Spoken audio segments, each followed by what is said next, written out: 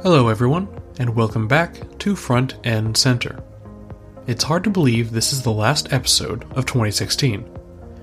Time flies, work gets done, and we all keep on learning.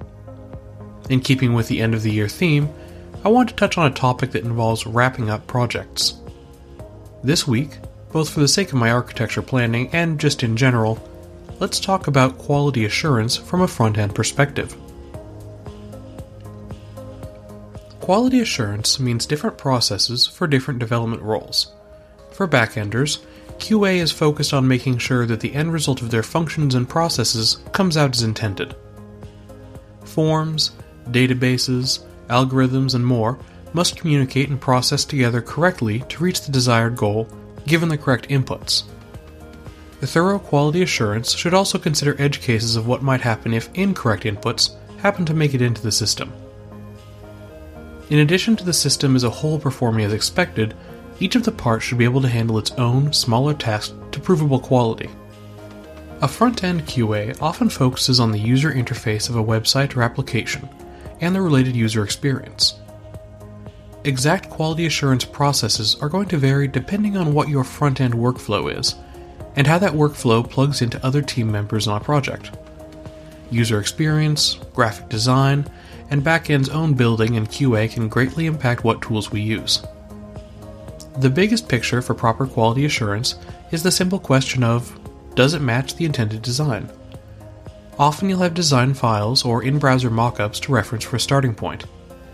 These artifacts from the start of your development process provide an easy comparison for QA testing across multiple browsers. If the project in question doesn't immediately look like the image reference, there's a problem. Whether explicitly written out or not, a QA test should compare and confirm similarity of a number of design elements: font and element sizes, font families, margins, padding, borders, accurate colors, list formatting, and many more. If there is an issue with comparisons, it's far more valuable to pinpoint where that discrepancy is. Sometimes a given page may look catastrophically incorrect, but all the differences cascade back to a single error in element size or position. Fix that, and everything else clicks back into place. Experience with front-end development, or even just prior front-end QA, can be invaluable, making the difference between a succinct fix and a multi-page report on endless problems that are actually non-issues. Years ago, testing multiple browsers was the pinnacle of careful attention and good quality assurance. Now, it's just the start. Responsive design means we have substantially more testing to do, in multiple layers. First, we need to ensure that the page actually responds appropriately at the intended breakpoint sizes. Then, we need to see if those responses match up to the intended design. Finally, does the content flow and work appropriately in transitionary stages? Between each of the pre-designed breakpoints, there's a chance an extra long sentence or specifically sized image will cause unexpected issues. More than just working at 3 or 4 specific screen sizes, we need to make sure that our pages are usable at all scales. If you're working on a dynamic website or application, the content itself can require QA testing to make sure it's usable in many different capacities. Variable content lengths, form options, and navigation in particular can put proper quality assurance through its paces. When planning for these challenges, how do you address failure cases? To prevent navigation from overflowing, do you wrap the items in multiple rows? How about shrinking down the text? Maybe it would be better to be proactive and head the problem off entirely by limiting how many items can be in the navigation at all. However you handle your dynamic challenges, the QA tests need to ensure that the implementation and end results both function as expected. While a lot of functional testing is the realm of backend, there are plenty of moving parts in front-end development that need adequate testing. Form layouts and handling is a major element that must not be overlooked. Until a user's data is already on the server and being handled, we need to ensure that the input and transfer is a smooth experience. Label placement, mobile usability, and error handling are all major focuses. When these and many more tests have been run, there's still a significant component of front-end development to consider. How does your page perform?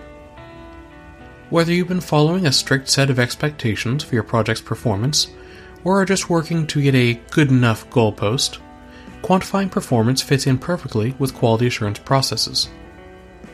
Like other elements, we can consider the overall performance of a given page, and then further break down its elements. Rigidly optimized projects might consider every portion of their HTML, CSS, and JavaScript. Most will only need to dig into their JavaScript, and enough CSS to make sure that nothing is heinously wrong. JavaScript performance testing should focus on animations, DOM rendering or updates, data exchange, or other intensive tasks. Anywhere a library or framework is used, effort should be put in to ensure that wasted resources aren't weighing down a page or causing excessive load times. While the effects are much less pronounced today than ever before, there are still different JavaScript engines powering various browsers. Make sure and see if any particular JS is causing a unique incident in a browser due to engine quirks. Digging into the specifics to apply these procedures is often down to a very per-project basis. As I'm able to leverage my architecture plans in the future, I'll be doing my best to track each stage of the project and use as a reference for these ideas. Discussing lofty goals is one thing, but providing concrete examples is something else entirely. With that, I hope everyone has a very happy new year and enjoys ringing in 2017. Until then, thank you for listening. This has been Chris Lantizer and Front End Center.